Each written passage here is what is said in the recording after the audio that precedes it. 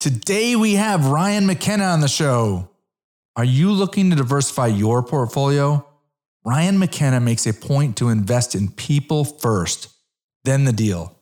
He's been a general partner in over 65 syndicated real estate transactions for over 15,000 units. And he's invested as a limited partner in over 100 deals.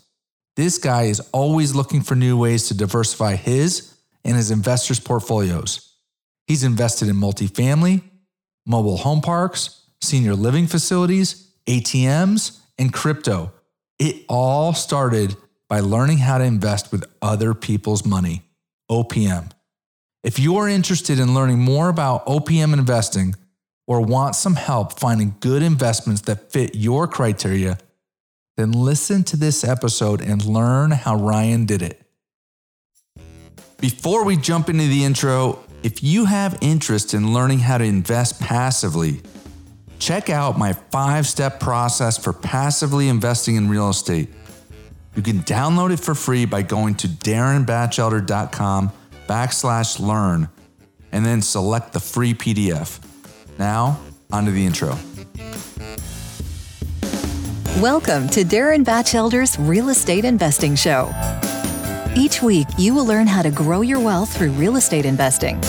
Be introduced to the players that are getting it done and learn how you can get involved. And now, here's your host, Darren Batchelder.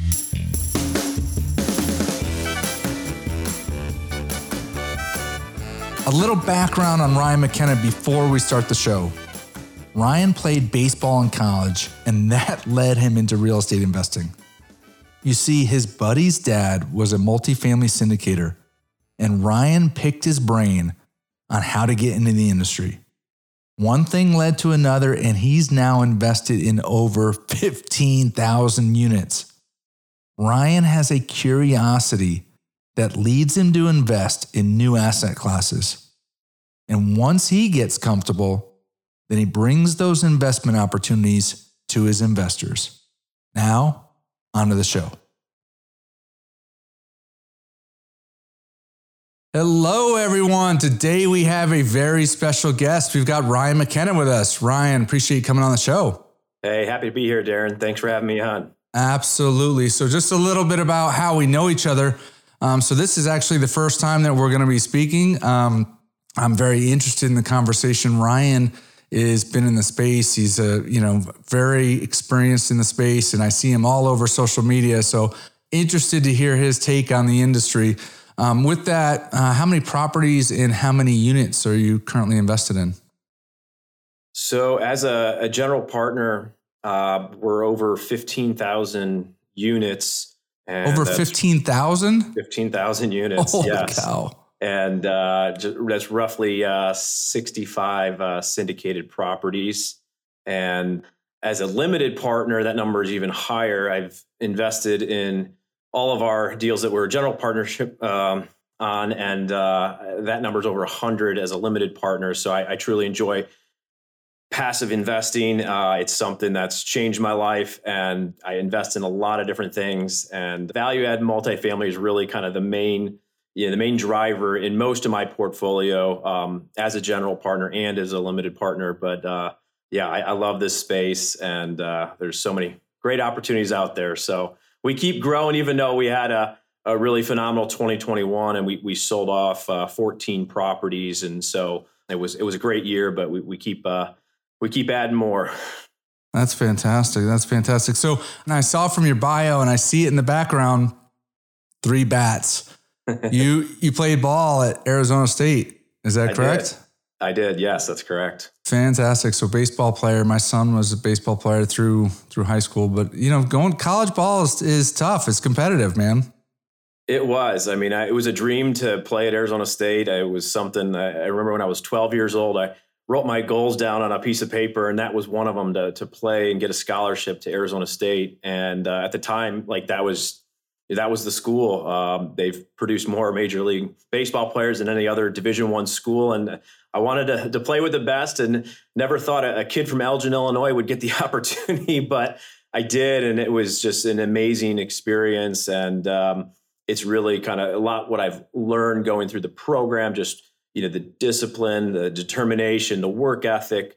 I mean, all that is what I've taken into the business world, and it's really helped me thrive. So great experience there, and it didn't end the way I would have wanted it to. I ended up getting really sick end of my sophomore year. Got diagnosed with ITP, which is a blood platelet disorder, very similar to like leukemia or lupus, and it pretty much ruined my baseball career. I was out for a year, did a medical red shirt. Doctors told me you'll never play baseball again. And this was probably the most devastating news I've ever had to take in my life, because I'd worked ever since I was 12 to get to, Arizona State University and be on, a platform where the next level is, professional baseball. And I played with 16 of my teammates that went on to play in the major leagues. And not to say that I would have made it, but it would have been nice to go out trying versus having to, literally walk away. And after I was diagnosed, I did a medical red shirt and had a, very risky surgery. I was able to rehab for a year and come back, finish up my senior season. But I had to, walk away on my own terms at that point, just because we didn't know health wise, how this happened, why it happened. And we just felt like, at the time, my health was more important than trying to chase a dream. And so I had to literally give it up. But it was in those moments where I was sitting in the hospital bed, I was like, all right, what am I going to do with my life? Because I always wanted to be that athlete that, was successful, did well, made, good money, but then was smart about it and invested, in various things. And so that's really where I got turned on to, investing in syndications and the Rich Dad, Poor Dad book by Robert Kiyosaki. I recall reading that while I'm, bedridden and in the hospital. And things just kind of fell into places like, all right, this was like my backup plan, but now it's going to end up being my, plan A for me. And so, I was able to come back and finish up, the last, season on the field, which, was in and of itself, for me, nice huge accomplishment. Kind of finish up. Yeah. I mean, with the doctor saying you won't ever play again and just what it took to get back on the field. So I kind of look at like, my reference to baseball in this whole syndication business, being a passive investor, you can make pro athlete money doing this. And it's something that's not the driving force, but it was something I felt like, it really, has some similarities to, what I wanted to accomplish in life, the lifestyle I wanted to live. And so it's been kind of a driving force for me to really, take control of something that, I had an experience that was out of my control. And it was a tough hand. I like to say life threw me a curveball and, you react to adversity. Some will, kind of get knocked down and not get up. And I just, said, hey, we'll keep moving forward. That's God fantastic. has a different plan for me. Right. That's fantastic. So a few things there. One, so the listeners are mainly either passive investors or syndicators looking to scale. And, for the listeners' benefit, you said something that, may be glossed over, but as a 12-year-old, you wrote down your goal, and that imprinted in your head and it drove you, from the age of 12 to get to where you were actually playing ball at Arizona State. And so for the listeners' benefit, I would say, look, you need to write down your goals. You need to believe that you can achieve them and then have that be the driving force. There's a lot of people that want to get into this industry, into multifamily, but they're scared, or they get, they analyze things to death and they just can't pull the trigger. So while you're bedridden, look to, take your plan B and turn it into your plan A. How did you, so did you go right from baseball to multifamily or did you have a career step between? I had a career step in between, but I also had the benefit. One of my teammates, his father was an apartment syndicator and they were buying properties in Phoenix. At the time I was doing my medical red shirt. So I got to become pretty close with him and see what he was doing. And I got to learn the business. So I knew about the syndication business, the apartment syndication business back in the early 2000s. And I knew how lucrative it was. I saw it happen, with a lot of successful entrepreneurs where they were able to acquire these portfolios. And so all the benefits that, why we invest in it today, the cash flow, the equity upside, the great tax benefits. But the one thing that I thought was, really important too was, just the ability to control your time and to have, what you do, be more of a lifestyle. And that's really what I saw in this, in my teammate's father. He had a very successful syndication business, still has it today. And he's been able to, coach his sons in different, sports growing up. He's been able to have a flexible schedule, but he's also done very, very well, financially, and is doing something that, I told myself, like, that's the business for me. That's something I want to get into because I'm super passionate about real estate investing. And the syndication was it had everything that I kind of ever wanted in a business model. And it's fun. And I work with great people. So the combination of kind of having someone who was like a mentor who would actually send me books, we would talk about kind of the various deals. I knew at some point that that's where, I ended up wanting to get to, and I had a couple different, careers in between. I had a really nice offer when I graduated to go work for, at the time it was a serial entrepreneur kind of trying to launch the next Facebook. And so it was a great experience. And I learned a lot about growing and scaling businesses there. And then I got into our family's I was third generation, working with my dad for about 5 years.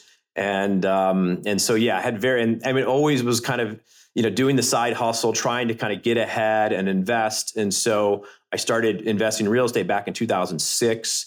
And it was mainly our single family, I should say, with the goal of trying to, scale it into multifamily. But as one of my side businesses did really well, I had, enough money to start kind of deploying into multifamily syndications. And in a period of about 3 years, I was able to, I like to say, invest my way out of the corporate world and then launch McKenna Capital to really help others do the same. And so I kind of took the route of being a passive investor in syndications and creating enough cash flow or passive income to give myself that freedom and flexibility. That's huge. There's more and more syndicators out there today, and there's more and more education platforms, whether it be podcasts or blogs or books or YouTube videos to teach you how to do it. But look, I'm 51 and I didn't get involved until 4 years ago. And I didn't understand even, syndication, what it was and how to do it. And it was scary. And even though I had the capital, but I think it's, it takes just one person. So you were fortunate that you met from one of your teammates. His father was a syndicator. And from the father's perspective, not a lot of next generation people are interested. There are probably a lot of teammates that were just interested in baseball and chasing girls and didn't take the time to try to pull out the wisdom out of him. So, I applaud you for doing that because that kind of propelled you forward, Yeah. So talk about being afraid. What was it like doing your first passive deal and your first syndication deal? When I did my first one, I would say, it was a little nerve wracking because you're like, all right, I'm going to tie up this money for, a period of years. Right. But I think when I got to my first deal, I was actually more excited than afraid because I had done a ton of research. I had read probably every book out there on real estate investing and growing your wealth through real estate syndications. And I felt like I was ready. And it was more or less just, having some money to get started. Because as I was building another business, I had a lot of capital tied up. But then when I exited, I had enough to really just deploy. And I knew right away what I was going to do. And I actually went and invested. My first 5 deals were with my teammate's father in his syndication business. So awesome. I got really good exposure. I knew kind of who to go to and how I was going to invest. And then from there, I started investing with other syndicators because I knew how important diversification was. And I wanted to invest in different markets. Plus, I also knew that eventually I wanted to get into the syndication business. So I kind of wanted to see how others were running their business and the type of deals they were putting together. And I think it's a great way to learn for anyone who wants to get into this. Being a passive investor, you get to see how others are doing it and how these deals work, and you get to diversify into some great investment opportunities. So, being actively involved today, I still love passively investing. I think it's kind of, it's a very therapeutic type of investing because, you get kind of the same benefits, but you don't have a lot of the headaches that most people will say real estate can bring them. And so, it's something I think I'll do for the rest of my life because it's fun to see it grow and accumulate. And then you start to get the snowball effect after several years of investing. And it's just kind of cool to build it and also build it with others. Because I look at this as like a team sport with syndication. We're all in this together. We're all, working towards achieving the same goals. We're all on the same team. And so it's just a fun business. That's a crazy part, what you just said. I mean, I've been part of a number of different industries. And when I heard this about team sport and people working together and, experienced guys helping the new guys, I was a little skeptical, Is this for real? Like, typically the guys that are on top don't want to share their secrets with, that's my experience in other industries, at least. But here, there's so much partnering that goes on that, I've found it to be a reality that 99.9% of the people that I've met, are really genuine and want to help the next guy. And who knows, it's maybe not 3 months from now, but maybe 2 years from now or 3 years from now, you may end up partnering with that person. So, people don't like to burn bridges. They like to help one another, which is really, it makes the industry a really great place to work.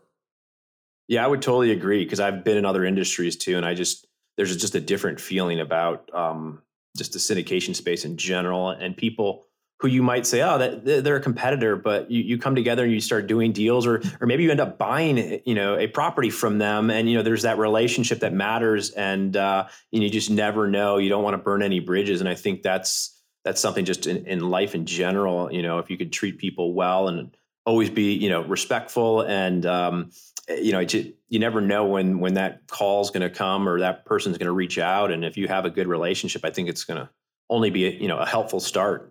Absolutely.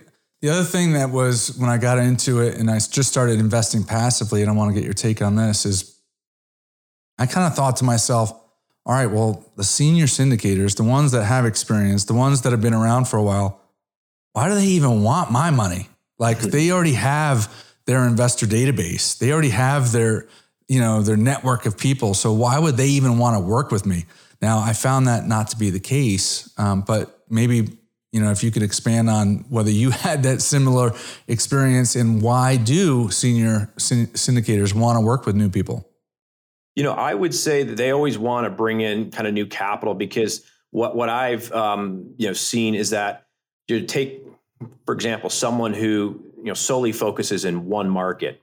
Their investor base, after they probably do 3 or 4 deals in that market, those investors are going to likely want to diversify outside of that market. And if they're solely focused on one market and they don't have, something else to offer, you need fresh capital coming in because that's what I see where people want to diversify. So I think it's good to maintain those relationships because just as you bring in new capital, then all of a sudden, those earlier investors, maybe have had a little breather, they've been able to invest in some other deals, then they come back and invest again. And it's just this perpetual cycle that happens. So I think you always want to be open to growing your investor base just because you never know, who you can count on from time to time. And I think the more you can attract, the better the position you're going to be in as a syndicator.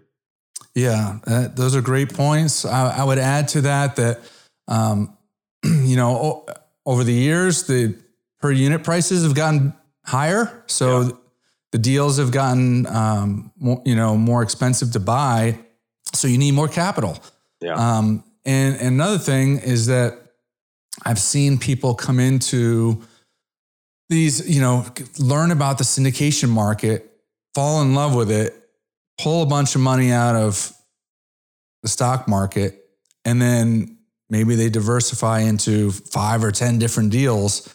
And after like a year, they're tapped out. Like, uncle, like I don't have any more capital, and I have to wait until, the first deal turns, goes full cycle. And some of these deals go 3, 4, 5, 6 years. So that's another reason why syndicators are always looking for, new investors to add to the mix. And they also are scaling up likely with properties. Maybe they start class C, then go B, then A, and those properties cost more and there's more capital needed. And so that's another reason. Yeah, absolutely. I had one senior syndicator that was on the show, and he said, look, we got to the point where we had so many people that wanted to invest. If I kept doing, C deals, then I'd be like closed out in a matter of, a couple hours. And so in order to satisfy the needs of his investor base, he started to go up to B's and A's because the deals get more expensive and so it requires more capital. And so he can get more people into the deal. Yeah. So talk about your first syndication deal. What was that like going from, being a passive investor to moving into the syndication space? It was a little nerve-wracking because, you just don't know what to expect. And you hope that things kind of, work out the way that, you were anticipating. But I also am a believer that, you got to take action and you're never going to have all the answers up front. You might know 90% of what you're getting into, but that 10% is, that's the gut feel that you got to, go with and trust that you're going to be able to make it happen. And so it was, the smaller deal, which again, most people start that way. And, but it was a confidence builder, was able to get one done. It was actually in the self-storage industry. And so, and I personally invested too. And at that time I had been sharing enough with people in my network, what I was doing, all the deals I was passively investing in, that it was mainly friends and family that I kind of went to and, and they were ready. It wasn't just like, hey, overnight I got a deal. It was just, they'd heard me talking about what I was doing for months on end. And then, we started small with one and then just kind of build off of that. And I was, I was real happy to see it kind of work out even on a small scale, but then, each one got a little bit bigger and I was constantly, sharing what I was doing with people in my network. And I just saw just a high level of interest. I knew there was something there. It was just a matter of just sticking to it and grinding it out and also just trying to, partner with good people, good investors. And it just made the experience go that much better. Absolutely. I love what you said, telling people what you do. Like listeners, you need to do that. Tell people what you're doing, whether you're going to invest in your first passive deal or your fifth passive deal, or you're going to syndicate your first deal. If people know that you're learning and you're getting involved and you're having positive experiences, then they're more apt to want to invest with you and partner with you. So make sure you tell people what you're doing.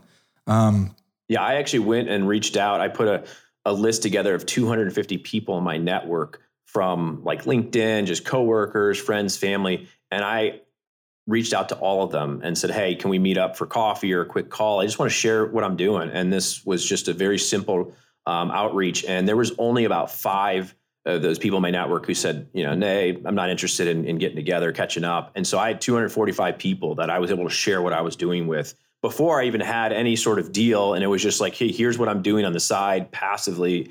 And the level of interest was extremely high. So that's kind of how I had a little network to start with of people when I did have some deals I could share with them. And it was all based upon just tapping into people that I felt like, there was this kind of relationship with them that, and I would tell them, I said, hey, if you came across something that you really believe in, I hope you would reach out to me and tell me about it. Right, and that was kind of like the attitude I had. And it was never a sales pitch. It was just like, hey, here's an opportunity that I learned about that's impacting my life in a positive way. And I care enough about you that I want to just sit down and share what I'm doing. And that was the approach all along. And it just, you could feel the energy in the room and people being like, yeah, keep me in the loop. Let me know what, share what you're working on and share that experience, with what you've got, in the pipeline. And so it started from that and it just continued to keep growing and growing over time. That's huge. And I'm sure that for you meeting with all those people, you learned a lot. You learned what are the questions that they have? What are their concerns? What are they investing in now? And, what's the leap for them to go from that to this? And so all of that is huge. The other thing you said was use the word opportunity. I think that's so key. Some people really get caught up in the, they want to get into the syndication space, but they're afraid of the capital raising side. And they look at it from a standpoint of, I need other people's money. Yeah. And it's not that. It's an opportunity that for you to help grow their capital. Yeah. And they don't have to do it. You just move on to the next guy. Yeah. And it's most people, what I've found when they learn about it, they can come to their own conclusion very quickly on, hey, this is a good fit for them or not. And I will say most realize they're like, yeah, this is better than what I'm currently doing. And then I would say about 90% of our investors have done multiple deals. So then it grows into a strategy of where they're like, yeah, there's not really a better place to put my capital when I can diversify it and do it in that manner. So it's one of those, I think, and then it just starts spreading because then, those investors want to share it with people, in their family or their coworkers. And it just, that network effect that organic growth is really cool to see because, people are sharing something that they believe in, that they put a lot of trust and faith into someone, and to see them go out of their way to continue to bring more investors into this. Because I think a big part of this whole industry is creating awareness.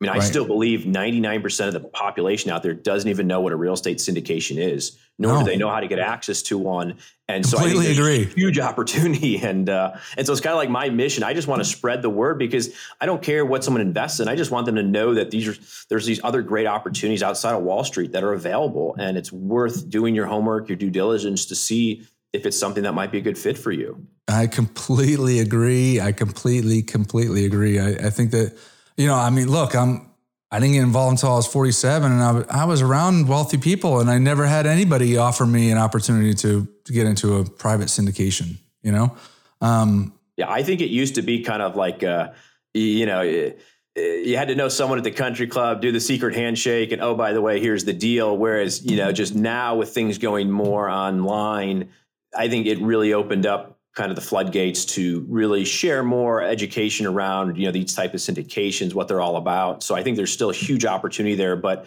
yeah, I mean, really in probably the last 5 or 10 years, I've just kind of seen it explode. And the number one comment I get from most investors is kind of just, you alluded to it a little bit, but it's like, hey, I wish I would have known about this 10 or 15 years ago, what I could have grown my net worth to. And I always say, yeah, I knew about it, but I wish I had more money to invest back then. Right. That's the flip side. Is like the young guys don't have the money. The people that are older, they didn't know about it. Right. Yeah. So, hey, how would you answer this question? I got this when I was doing my coffee meetings, and this is more geared towards the people that I met with that, there's some of the people that kind of knew multifamily and invest with a bunch of syndicators, and, they know the business, and their questions are different than the ones that just are in your personal network. They're like, hey, I don't really understand this thing, but I know, like, and trust you.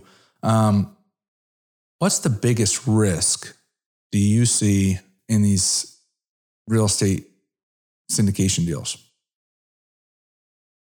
I don't worry that much about an investor losing capital from the standpoint of, we're buying, value add real estate that is already profitable from day one. The day we take it over, there's already a cash flow stream associated with it. We're going to go in and help enhance that, that revenue and through capital, expenditures, and help try to, optimize, some of the expenses.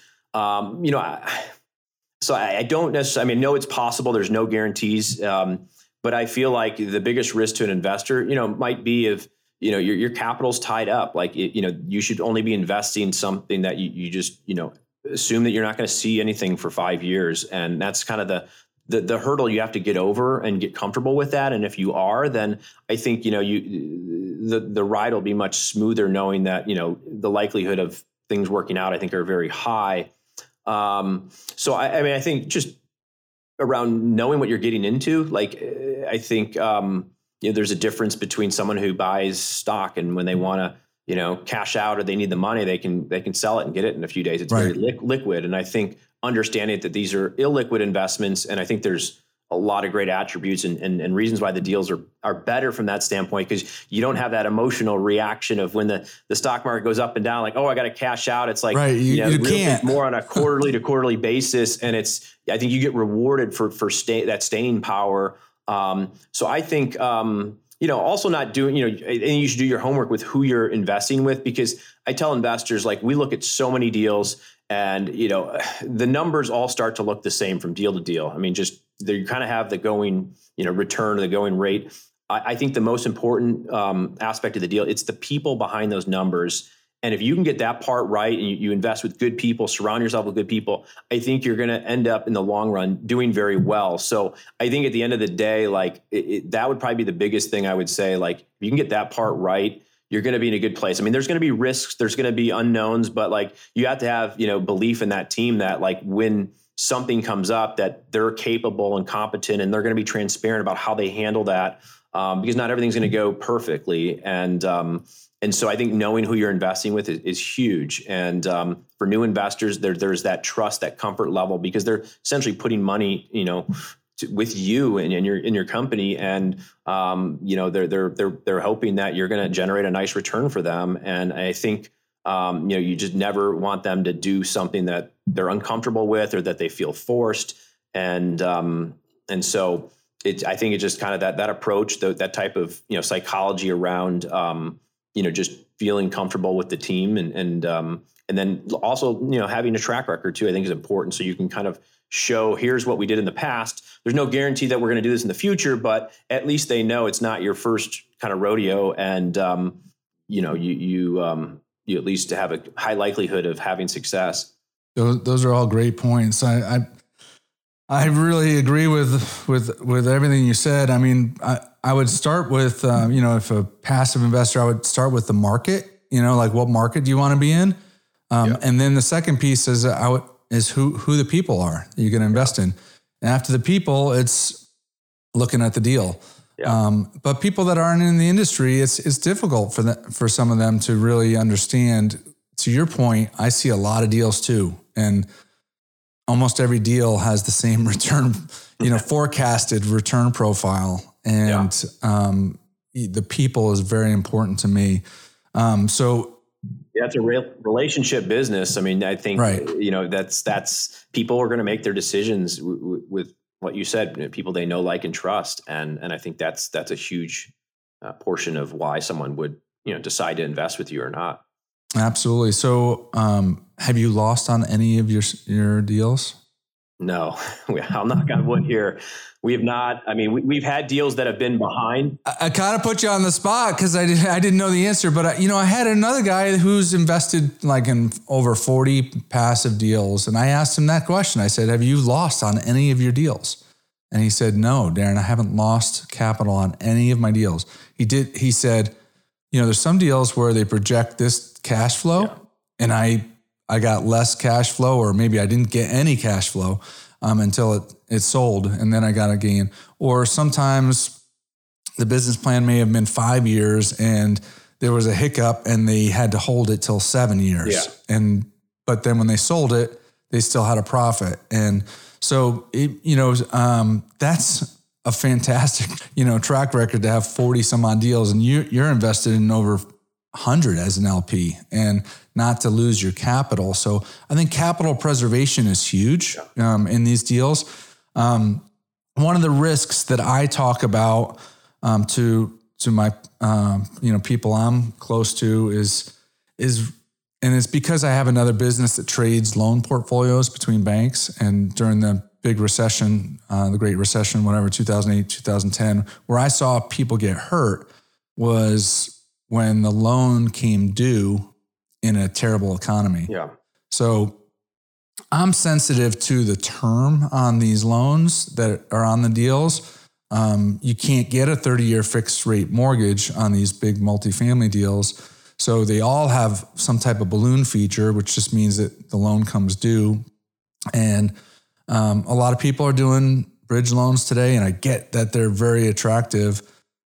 And as long as you can do the value add in the year or two, you're fine. Yeah. But that's the piece that I'm a little bit conservative on is that I'm okay with like having a floater, and a cap, but I want to know that there's a longer term than 3 years. I want to know that there's a 5 or 7 or 10 year term so that if I can pay the mortgage, the lender can't take the property from me. And that's where I saw people get hurt. And I wasn't involved in any of those deals, but I'm dealing with the banks that are, buying the loans. And that's where they came back and would tell me like, hey, here's the problem. And is the property cash flow is down and the loans coming due. So the valuation is down and the sponsors don't have the excess capital to bring into the deal at that, so they're not going to refinance it. Yeah. So what's your take on that? Yeah. So my take is, it's always something to be thinking about and planning for, and, to have flexibility on an exit, whether that's to sell in a, certain period of time or to refinance. I think, I would agree that, all the deals that we do, we at least want to see 5 years, even if it is a bridge loan where we have 3 years and then 2 1-year extensions, because all the decisions we're making, I mean, we never want to back up to, the 5th year and be like, all right, what are we going to do? I mean, generally we're 2 to 3 years in and we're making that decision of like, are we going to sell or are we going to refinance to some, long-term, fixed rate debt? And I am starting to see, I would say, most deals I'm still seeing are the, the bridge loans with some floating debt with a rate cap. But I am starting to see, talk of like, all right, finding a high quality asset and let's just lock in some, low, rate agency debt. It's again, I think it all comes down to diversification. Like, you're probably not going to get as high, a return as a value add deal, but like, there's more, it's more conservative. It's a longer term, and then that you're talking about maybe that hold period is 7 years. And, you can still exit where you can, if you get a nice attractive rate, that someone can come in and assume that loan. So it's not a bad strategy. And I think, I think there's still a window. We don't know how long, things are going to continue to be as good as they are. But I think that, we're starting to see a little bit of like, all right, let's kind of look ahead, and maybe for some deals that makes sense. But yeah, we're generally, trying to put ourselves in a flexible position so we can make that decision well in advance and really kind of shift if we need to, if the market or environment changes. But yeah, the plan is, we want to obviously generate as high a return as we can, but we also know that there's going to become a day where, the value add multifamily, it's getting harder and harder to find, really solid deals. Just because there's only so much value add out there, and with cap rate compression, they're getting more expensive. But I do see, a little shift towards, maybe some Class A, more stabilized asset. Maybe try to lock in some long-term debt. Certainly in a few years, I think that'll be more the norm than the bridge debt we're seeing today. Yeah, and I think that plays into the whole inflation story too. Yeah. Now, if time will tell whether it's transitory or, whether it's, going to be here for a long time coming. But, if you buy a long-term asset like that, that has an A property that has, a lot less maintenance, and you lock in your debt, so your debt service stays constant. But then if there's inflation, that means, the wages are going to go up, and most likely rents are going to go up. And so your top line could continue to increase year over year, where your debt service, remains constant. So you can get that profitability increase as time goes on. Yeah, no, definitely. I think it's a balancing act of, trying to, for certain properties, but also, looking at the environment. Because we also, I would say, 3-4 years ago, we locked in some low rate agency debt, and we're now in a situation where yield maintenance, you can't sell it. We want to sell these fantastic assets, but we're going to pay a prepayment penalty of $1 million or $800,000, and it's like we didn't have that with the bridge debt, and we could exit those, and so you got to You got to figure out what's There's the best pros scenario, and cons to everything. We thought interest rates were very low a few years ago, and then they got even lower. And then now we're kind of seeing a little reversal. And so it's, I think at the end of the day, just trying to, be as flexible and diversified as you can. And you're trying to make the best decisions that you can for everyone too. And, but everything is still, as long as it's cash flowing and you're growing and doing well, I mean, we don't have to sell. We continue to just keep increasing ROI, and that day will come. It'll happen. It's just, we wish we were able to do it earlier. But that's just, the situation we're in. Absolutely. So what's your advice to people that they're new and they want to be a syndicator, and how, it's extremely competitive to win a deal today. Yeah. So how do they do it as a newbie? I would say, before someone wants to get into the industry, my advice is always I think it's helpful to become a passive investor first, at least kind of know what these deals are all about, because you can speak to your own experience when you're talking to investors about what your syndication is going to look and feel like.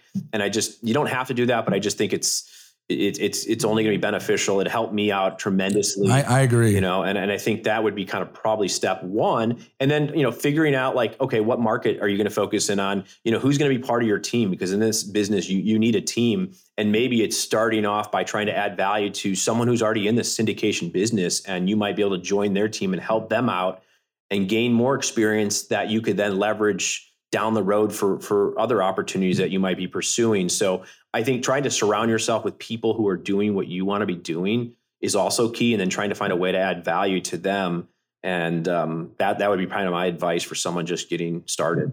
I think that's perfect. I mean, I don't think you can win a deal in today's market, at least in the large scale multifamily, unless you partner with somebody who has experience. Yeah.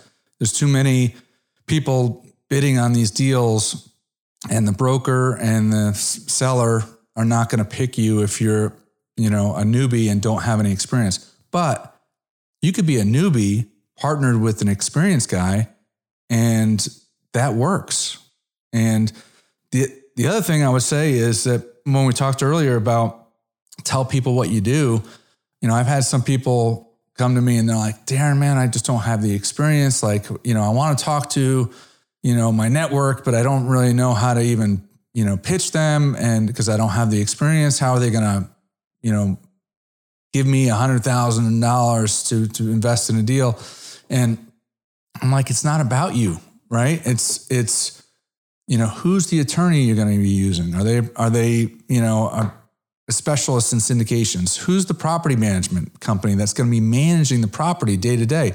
If you bring on a property management company that's managing 10,000 units in that market, well, all of a sudden they're like, oh, it's not you answering the phone call. It's like, these guys know what they're doing. Who are the lenders you're going to be using? They specialize in multifamily. So that's part of the team that Ryan's talking about. Yeah, absolutely. And you start selling the team, your partner, the attorneys, the lenders, the property management companies. And then all of a sudden, people are like, oh, this guy's got it buttoned down. He's got a team, so that's what he's referring to there. So here's something that I thought after getting my first syndication done. I'm like, okay, well, you get your first syndication done, and then it's just, you kind of, what you're doing and you just truck on. But all the people that I've met, not all, but a lot of the successful people that I've met are always pushing themselves to go do something that they haven't done before, that puts them in an uncomfortable position. So talk about, an area of your business, your growth, where you had to get uncomfortable. Yeah, I would say, we're very comfortable with value add multifamily. It's been our core focus since we started.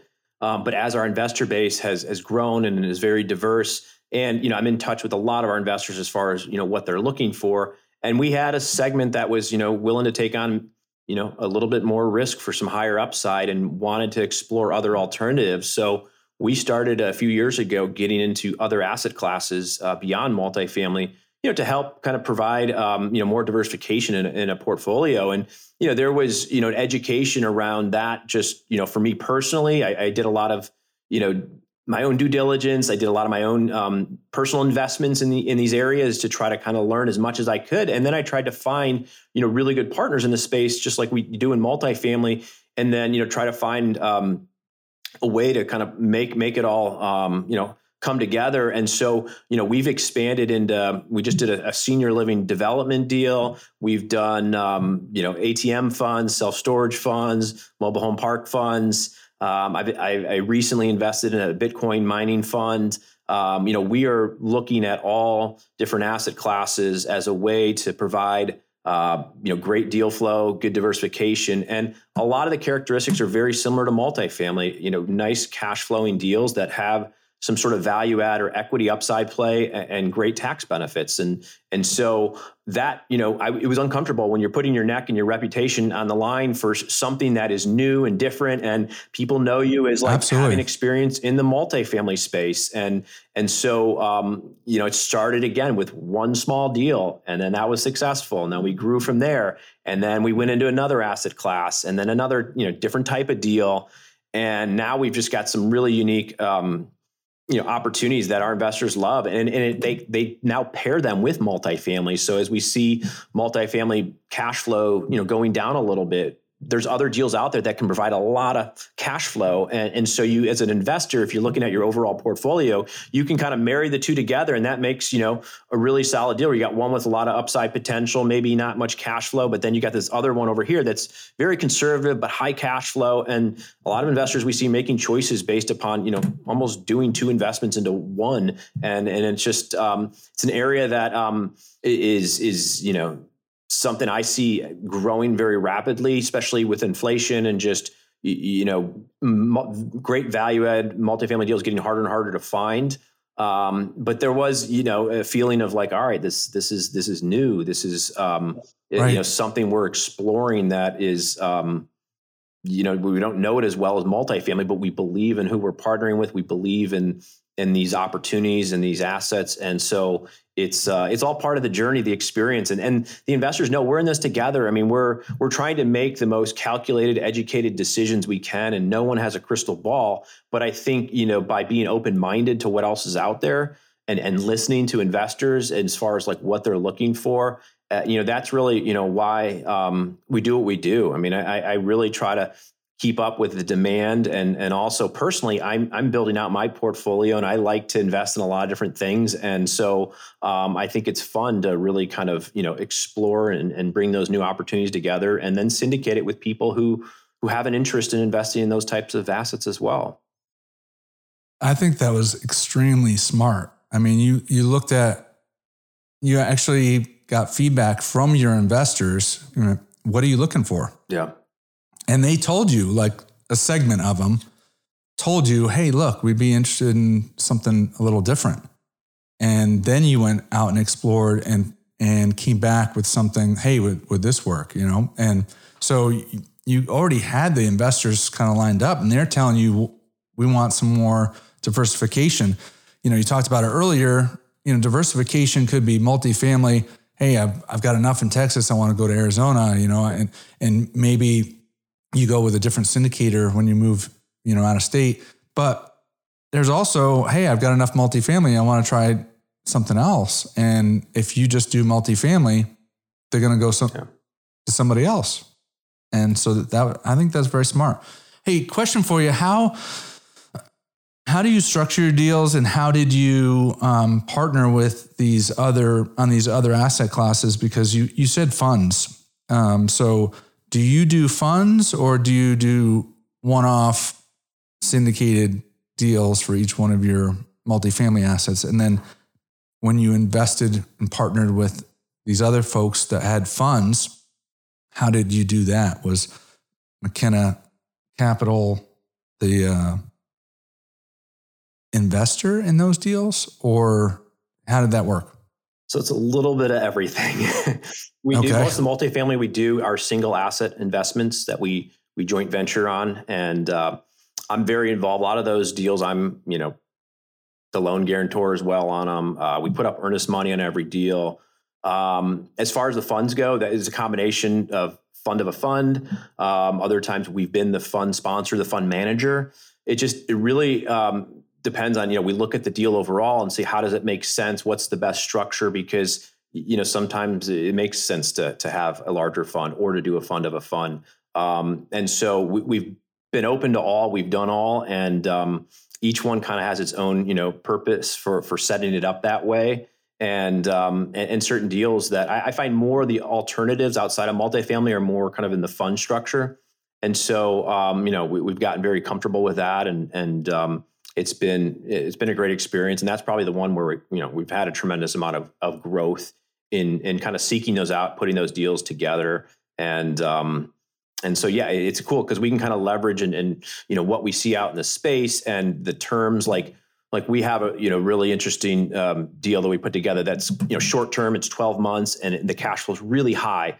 And that's a nice, opportunity for people that want to just park money somewhere and not have it tied up for 5 or 7 years because maybe they don't know what it's like, or maybe they've already done that with 10 or 15 multifamily deals. And so that's, again, listening to investors and trying to get creative and just through kind of our network of, what we, who we know and what we know in the space, we're constantly like I talk to other people in the space, from like an operator deal flow standpoint, multiple times a week. And so, we're always just building those relationships, even though we're not looking to, we've got a full plate, we've got plenty of deal flow and opportunities, but you just never know. There might be the 1 or 2 opportunities that you look at in the future. They're like, enough investors are asking about it and you're like, oh yeah, I know so-and-so, we were talking, hey, maybe someday something might work out. It might make sense to partner on, whatever it might be. And so, that's something I take very seriously because, that's what I think is given our investors something that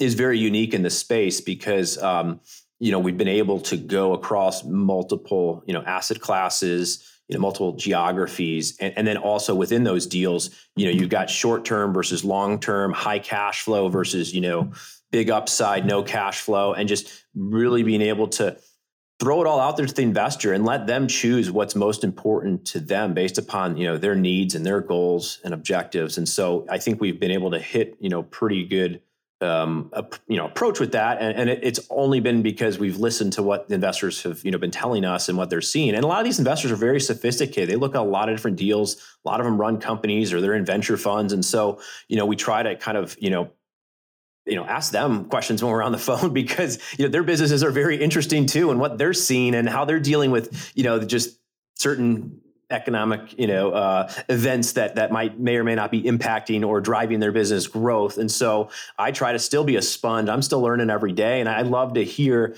in an entrepreneur, their story. How did you build your business? Like I had 2 of those conversations yesterday with 2 investors that run companies. And it's like, how did you get started? Like, tell me about, just what you're doing today and what your plans are for your business for the next 5 years. And it's just like, I get inspired by that because I've always looked up to people who had, a bigger business or were more successful. And I just never looked at it as like, oh, I'm jealous or I'm trying to compete. It was just like, hey, I'm just trying to learn and I'll make it work, whatever it looks like for me. I'll take the best of what I've learned and make it my own and feel good about that. And so I always kind of just taken that approach. And I think it's worked well because the investors feel like, hey, you're listening, you're taking what they're saying into consideration and, you're out there trying to make things happen. And that's the value that they're getting by working with you, right? Is that you're going out and learning and building those relationships and then taking that and providing them with an opportunity,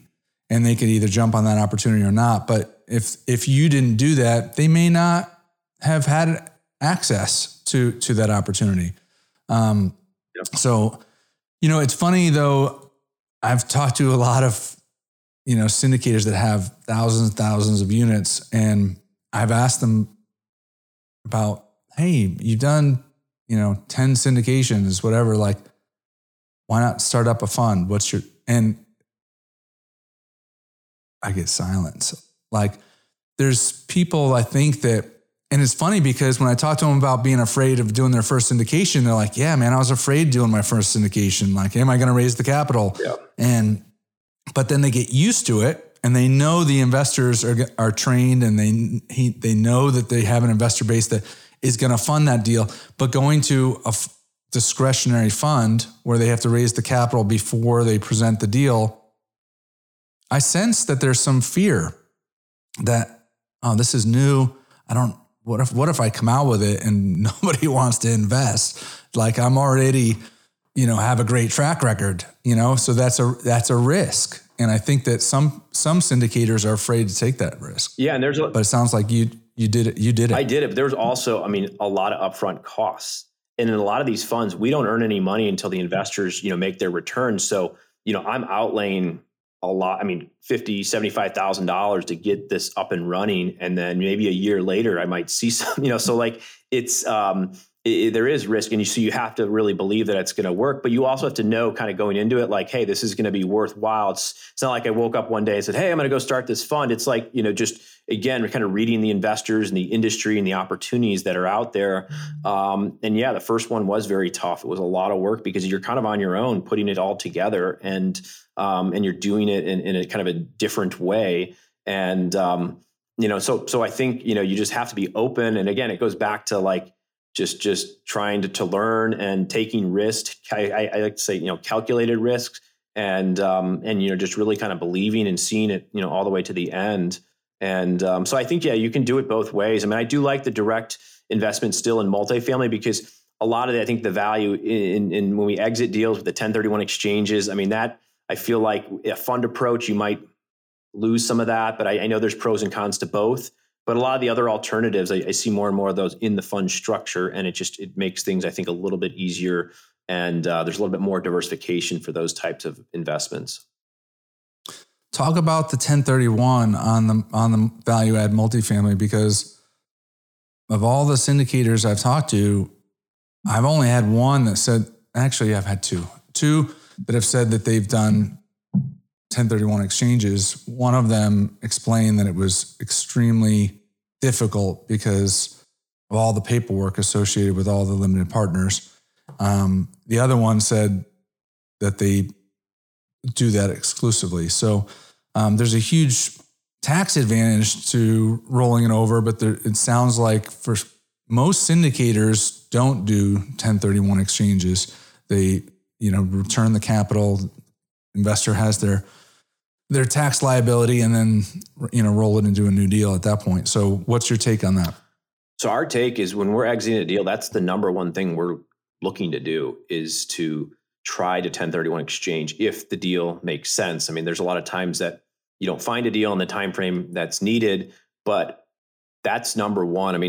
We want to, because we know the value in providing that to our investors. And plus, as a general partnership, most of our money is going to be made on the back end. We'd love a nice way to defer those taxes via 1031 exchange as well. But the beauty of it to an investor is that they get to choose. Do I want to participate in the 1031 exchange, or do I want to cash out and pay the capital gains taxes on it? So, we've had a high level of participation. About 70% of our investors have opted to do the 1031 exchanges. And I would say probably about 40% of our deals that we exit, we're doing 1031 exchanges on. And that's great. So but it is a lot of paperwork. It's a lot of gauging investor interest early on, and then, kind of getting to the commitment. And in some cases, we know the deal that we're acquiring or going to 1031 exchange into. Other times we don't. And we just have to, say, hey, it's going to be similar to what we just, are rolling out of. And it's kind of one of those leap of faith, like, we don't have the details, but here's the plan. And sometimes we got to know the numbers by a certain date and have everyone kind of locked in. So yeah, it can be, a little stressful and you might not have everything all, aligned but it's just part of the process. And that's a great number. So 70% typically choose to roll over into the 1031. Yeah. And I think that, correct me if I'm wrong, you probably know this better than I do. You need at least 50%. Yeah. Is that correct? Yeah, it's usually 50% of the capital that, so you could have a couple big investors that opt for that. And yeah. Okay. You also want it to be meaningful too, because, again, there's a lot of costs involved, a lot of work involved. But on some deals, you can structure it where you can actually do the 1031 exchange and then, depending on if the deal's large enough, take in new investors in a separate LLC. So you kind of, get to, appease the 1031 investors with a great opportunity. And then you get to still bring it to your investor base as a new deal as well. And so we've done several of those, where it's kind of a combination.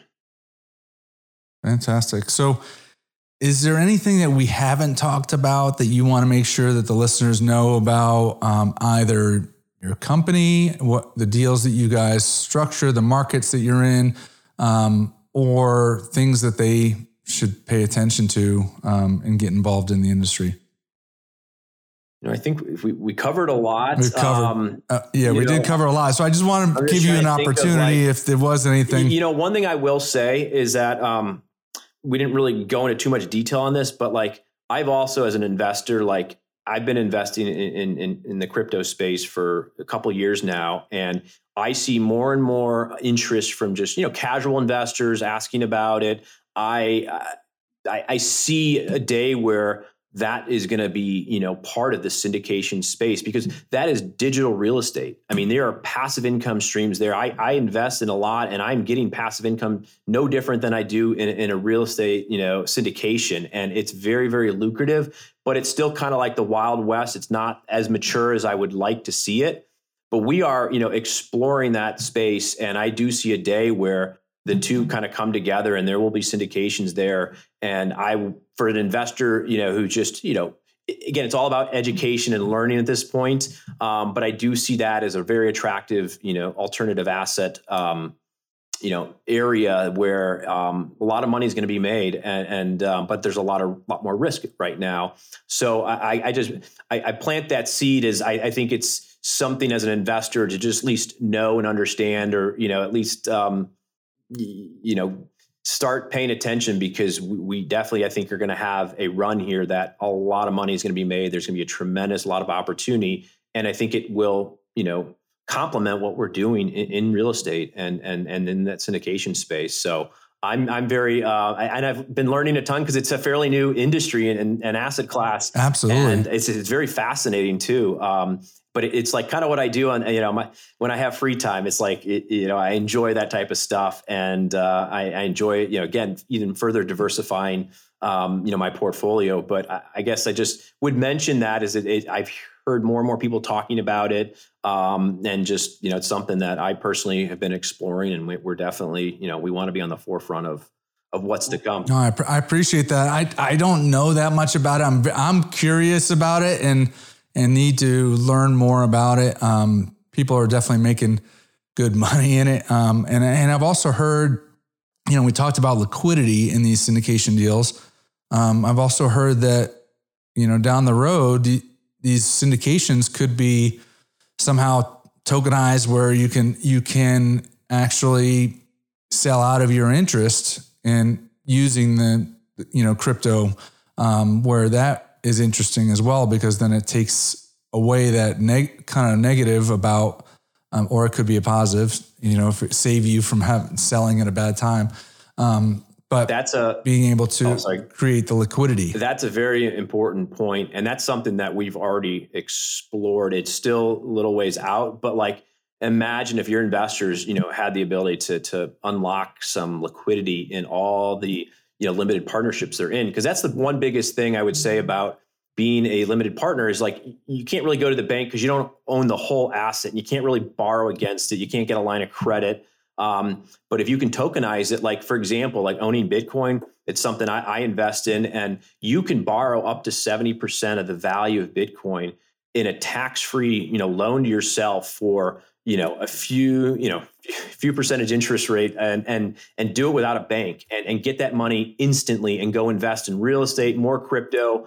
Obviously that's a high leverage point, but like you could do 20%, 25%. But yeah, that day will come where you're going to be able to do that with real estate. And I think it's going to be pretty amazing for investors when that's available, but it's already available in the crypto space right now. And you can literally, leverage, not sell your asset, because, when you sell something, you're going to pay taxes on it, right? So imagine if you could, acquire some high quality assets, like I would say I'd put Bitcoin there, and then never have to sell it, or sell it 10 years from now, but you can borrow against it all the way through. I mean, Fidelity just came out with this about 3 weeks ago. They're offering this to their institutional clients. I mean, it's becoming more and more mainstream. And that's what a lot of these early investors in Bitcoin who have made hundreds of millions or billions of dollars, they have not sold. They are just holding on to it, and they're reaping the benefits of the price appreciation but they're borrowing against it to go buy, luxury homes, cars. I mean, and it's all tax free, and it's just it's pretty amazing. So that's kind of like, it gets me excited because there's just, I think, more and more opportunity for investors out there, and so it's still very, very early though, and I think the combination of the two, like you get your traditional real estate and then you get the digital real estate. I think is going to be pretty fascinating because I think they're going to come together and unlock so much potential and opportunities for many years to come. Absolutely. So what's the next big stretch goal for you? Oh, man. I feel like I'm stretching every day. God, I have a lot of goals, but it's like, for me, we've been growing like crazy. We've been so busy. I mean, honestly, like it'd be nice to be able to get a little bit more time back in my life. I've been running hard for many years, and it's something I'm super passionate about. I absolutely love, but I definitely, on the top of the list, in the near future, it's a vacation home somewhere for my family and I.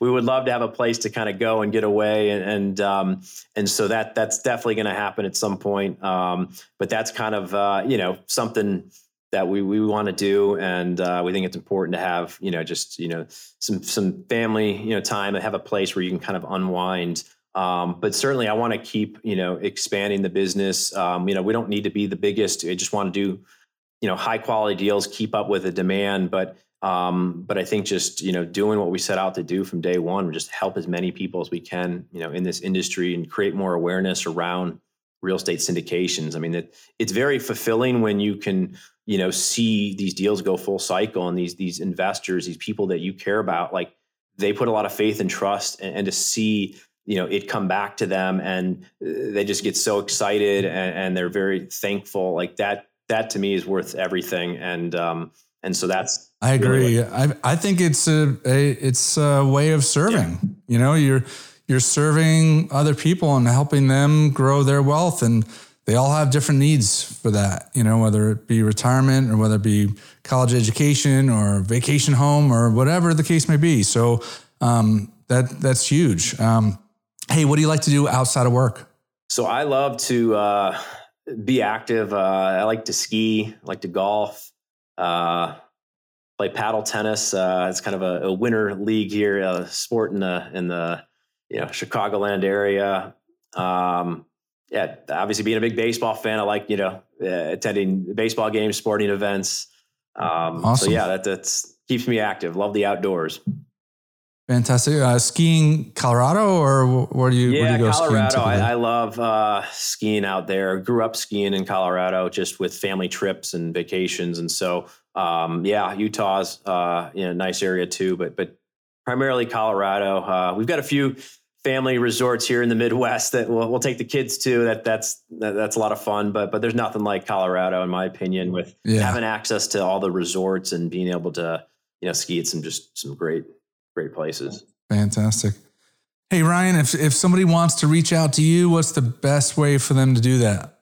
They can just go to mckennacapital.com. It's our website. And from there, that's usually, the easiest way to contact me. We've got our investor club. If someone's interested in staying up to date with what we're doing, I try to post on all the different social sites, and so there's links and access to the various sites on our website.